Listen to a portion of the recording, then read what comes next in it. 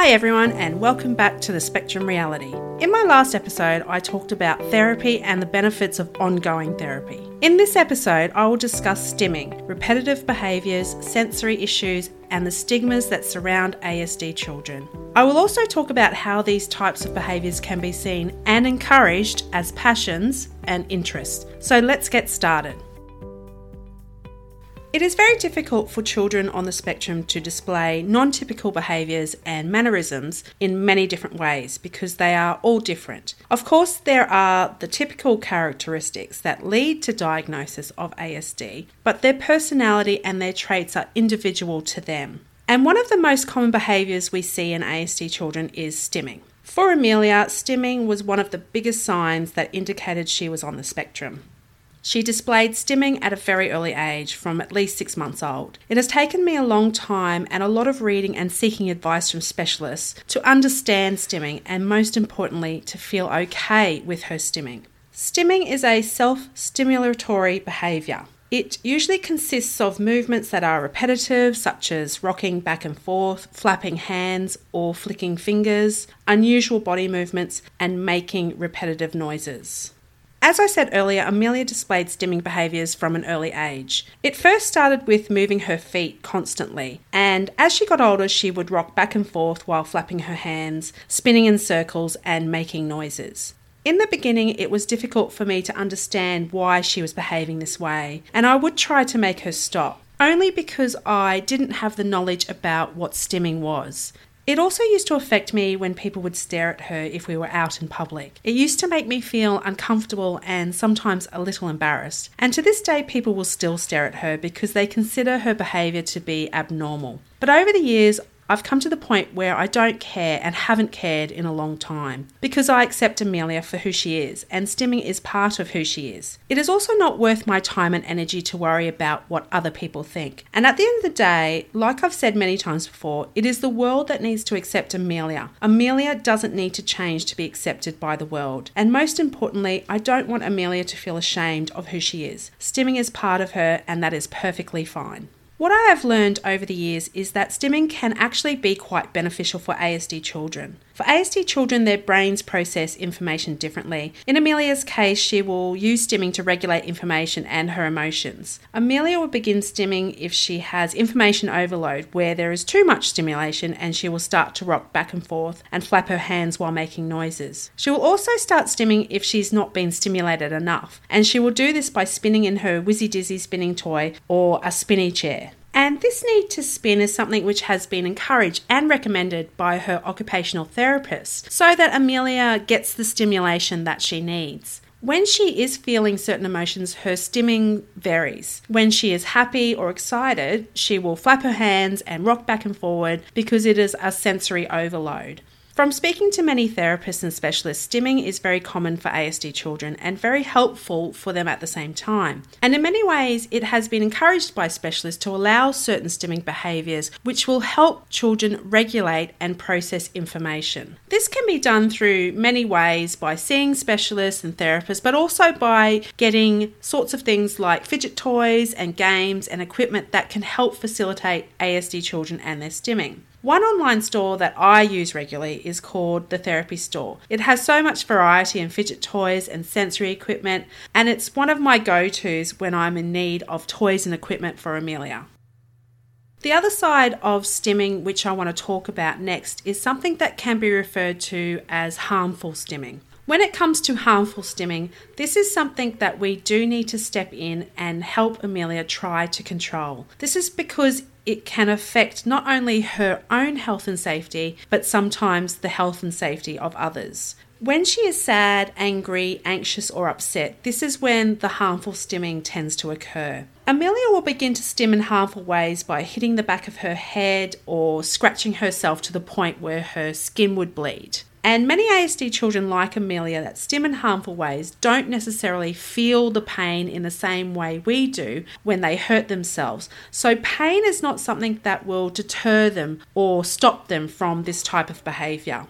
This can be difficult for ASD children to try and control and stop themselves in that moment when harmful stimming occurs. And it can be very distressing as a parent to watch this happening and feel like there is nothing you can do to help them. There has been many times when I've had to hold Amelia to calm her down and stop her from hurting herself. Over time, Amelia has become better at controlling herself. She doesn't bang her head as much anymore, and she is aware that her incessant scratching can lead to bleeding and pain. She also suffers from eczema, which doesn't help when she is trying to stop herself from scratching. But with the help from her specialist and therapist, particularly her psychologist, we are working on ways to help Amelia regulate and react in appropriate ways during times of stress and anxiety, which reduces the need to stim in harmful ways. Stimming can often only be associated with people on the spectrum, which is a common stigma, but is actually not true. Typical neurologically developed people could be stimming all the time without even realising they are doing it. For me, I shake my legs under the table and twirl my hair regularly, especially if I'm watching TV. Amelia's big sister bites her nails and twirls her necklace around her fingers for hours, and my husband twitches his legs continuously on the couch. All these behaviours that are considered to be normal are actually types of stimming. This is because, as I said earlier, stimming is a way the brain self-regulates, and it is something that everybody does. Clicking a pen over and over, tapping your hand or fingers repeatedly on the table, and you may even notice yourself clicking noises with your tongue or mouth. All these behaviours are considered to be stimming. The difference between a person on the spectrum and a typically neurologically developed person is that you become aware of your behaviour if it is bothering someone, whereas a child on the spectrum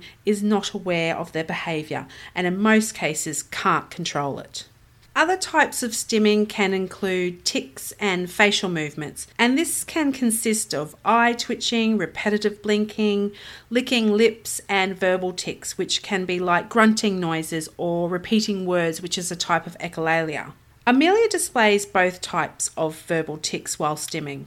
She is very vocal most of the time, especially with echolalia. This is another way Amelia tries to process information around her and will tend to repeat words that you have spoken to her or words that she has heard. When it comes to school, she will need to repeat sets of instructions over and over until her brain can process what it is she needs to do. And often in these situations, she relies on mimicking others, which is a very common behaviour seen in girls with ASD. Any information she has experienced throughout the day, she will repeat in her head until she can process that information and understand it. I will often hear about her day at school, not by asking her and her giving me a detailed account of what happened at school, but by just listening to her talk her way through the events as she repeats to herself the information and conversations she has heard throughout the day. So I do tend to find out what has happened as she recounts her experiences through echolalia. And I've often made a joke to people around Amelia to be careful what they say, because Amelia will hear those words and repeat them over and over again. Even I have to be careful about certain words I might say when I'm frustrated and think I'm alone, but she's actually somewhere in the background, because she will hear them and repeat them in the most awkward places, such as in front of her therapist. For Amelia, stimming is part of her development and a way her brain processes and understands the information she experiences around her. I now embrace and understand her need to stim. It doesn't bother me or her if people look. And to be honest, the people that know her and are around her all the time have that sense of understanding as well. And I guess, as I said before, it comes down to having the knowledge and understanding and acceptance of children who are on the spectrum.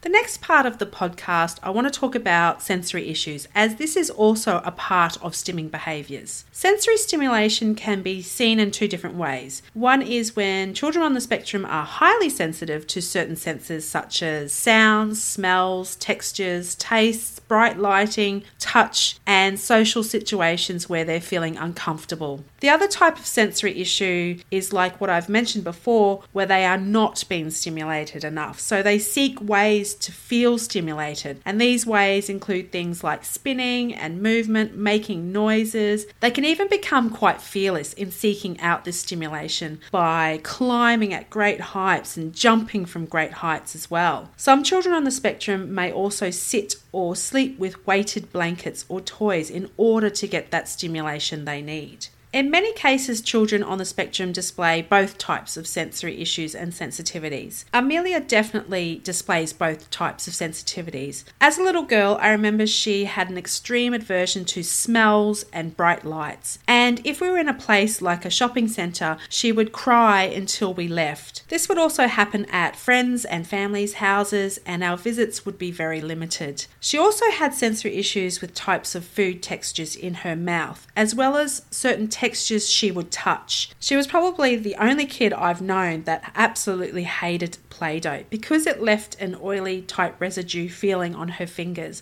and forget painting or any type of craft that felt sticky or wet. And for many years she hated the feeling of her clothes being wet. If she spilt any type of liquid on herself, she would become really upset and we would need to change her straight away. As you can imagine, my laundry was piled high. Another sensory issue she had was the fear of toys that made sounds, particularly high-pitched sounds. I remember when we attended a playgroup, there was a fire engine toy that made the siren sound, and it was very popular with the other children. But for Amelia, when someone was playing with it, she would cover her ears and cry because of the sound. It wasn't only those types of toys that bothered her. Things like whistles bothered her, smoke alarms, any type of high-pitched frequency caused her to react. This she still struggles with to this day, and I feel it will be something she will struggle with throughout her life. And unfortunately, she doesn't like wearing anything over her ears, so having her wear headphones was never an option. Over the years, though, she has become better at coping with some sensory issues, and this is because of her early intervention and therapy sessions. I remember when she was attending AEIOU, they would purposely conduct activities that involved water play, allowing her to get wet and help her feel okay with the sensation of being wet. They also got her to play with different types of textures, particularly food textures. By exposing Amelia to these sensations and textures in a safe, fun setting, it allowed her to experiment with them in a fun way that helped her react differently other than being upset. This worked especially with spilling liquids on herself. If this happens now, depending on the liquid, she just gets a paper towel and cleans herself, which is a real step forward in her development. One, because she's able to react in a different way, and two, she's able to solve the problem by wiping away the wetness.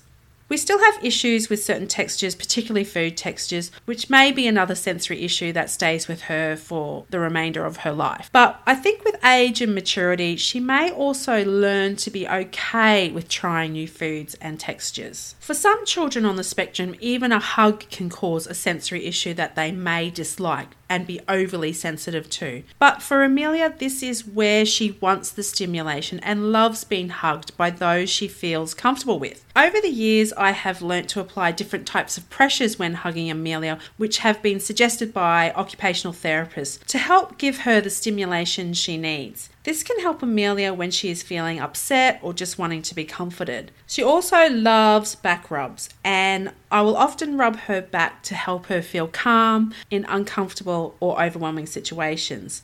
This makes me want to address another stigma associated with children and adults on the spectrum, which is they are not affectionate or want affection from others. This may be the case with some children on the spectrum, but in my experience, I've known a lot who are really affectionate. I remember one girl in particular at AEIOU, and every time I saw her, she would give me a big hug and smile. And if you haven't watched Love on the Spectrum, a show by the Australian ABC, I highly recommend it because it shows that people on the spectrum want to be in relationships and have great relationships with the people around them, just like typically neurologically developed people. This also brings me to the next part of the podcast that I want to talk about, which is about interests and passions. What could be seen as unusual or inappropriate behaviours could also be regarded as interests and passions that ASD children might have. A child on the spectrum obsessed with wheels and movement could not only be getting a certain stimulation from watching it, but could be understanding something about it that we don't. And in Amelia's case, her passion for listening to sounds made by instruments and objects could sound totally different to her than to me. Maybe she's picking up on some frequency that I can't hear. And I'll often hear her using various noises with her mouth, but in actuality, she is making music because she will start to sing a song along with the noises and sounds that she is making. Another playgroup that Amelia went to was a playgroup that was designed specifically for ASD children. And I remember talking to a mum who was really concerned about her son who was on the spectrum as well. And she was concerned because he was obsessed with his iPad and would never go anywhere without it. Wherever he went, the iPad went. And if his mum tried to take it from him, he would have a meltdown. At first, his mum thought it was because it was like a comfort blanket for him or a way he could cope in social outings. I remember her saying she was concerned about his behaviour for a long time, especially because she was worried about the endless screen time. She soon found out that he was actually making documentaries about all the outings he had been on, and it was like he was a little filmmaker. I remember her saying that it didn't bother her anymore because it is his interest and passion, and it might be something that he wants to do when he grows up. After she realised this was something that was important to him and was a passion for him, she became more at ease and accepted that this wasn't an obsessive behaviour, but something that he was truly interested in.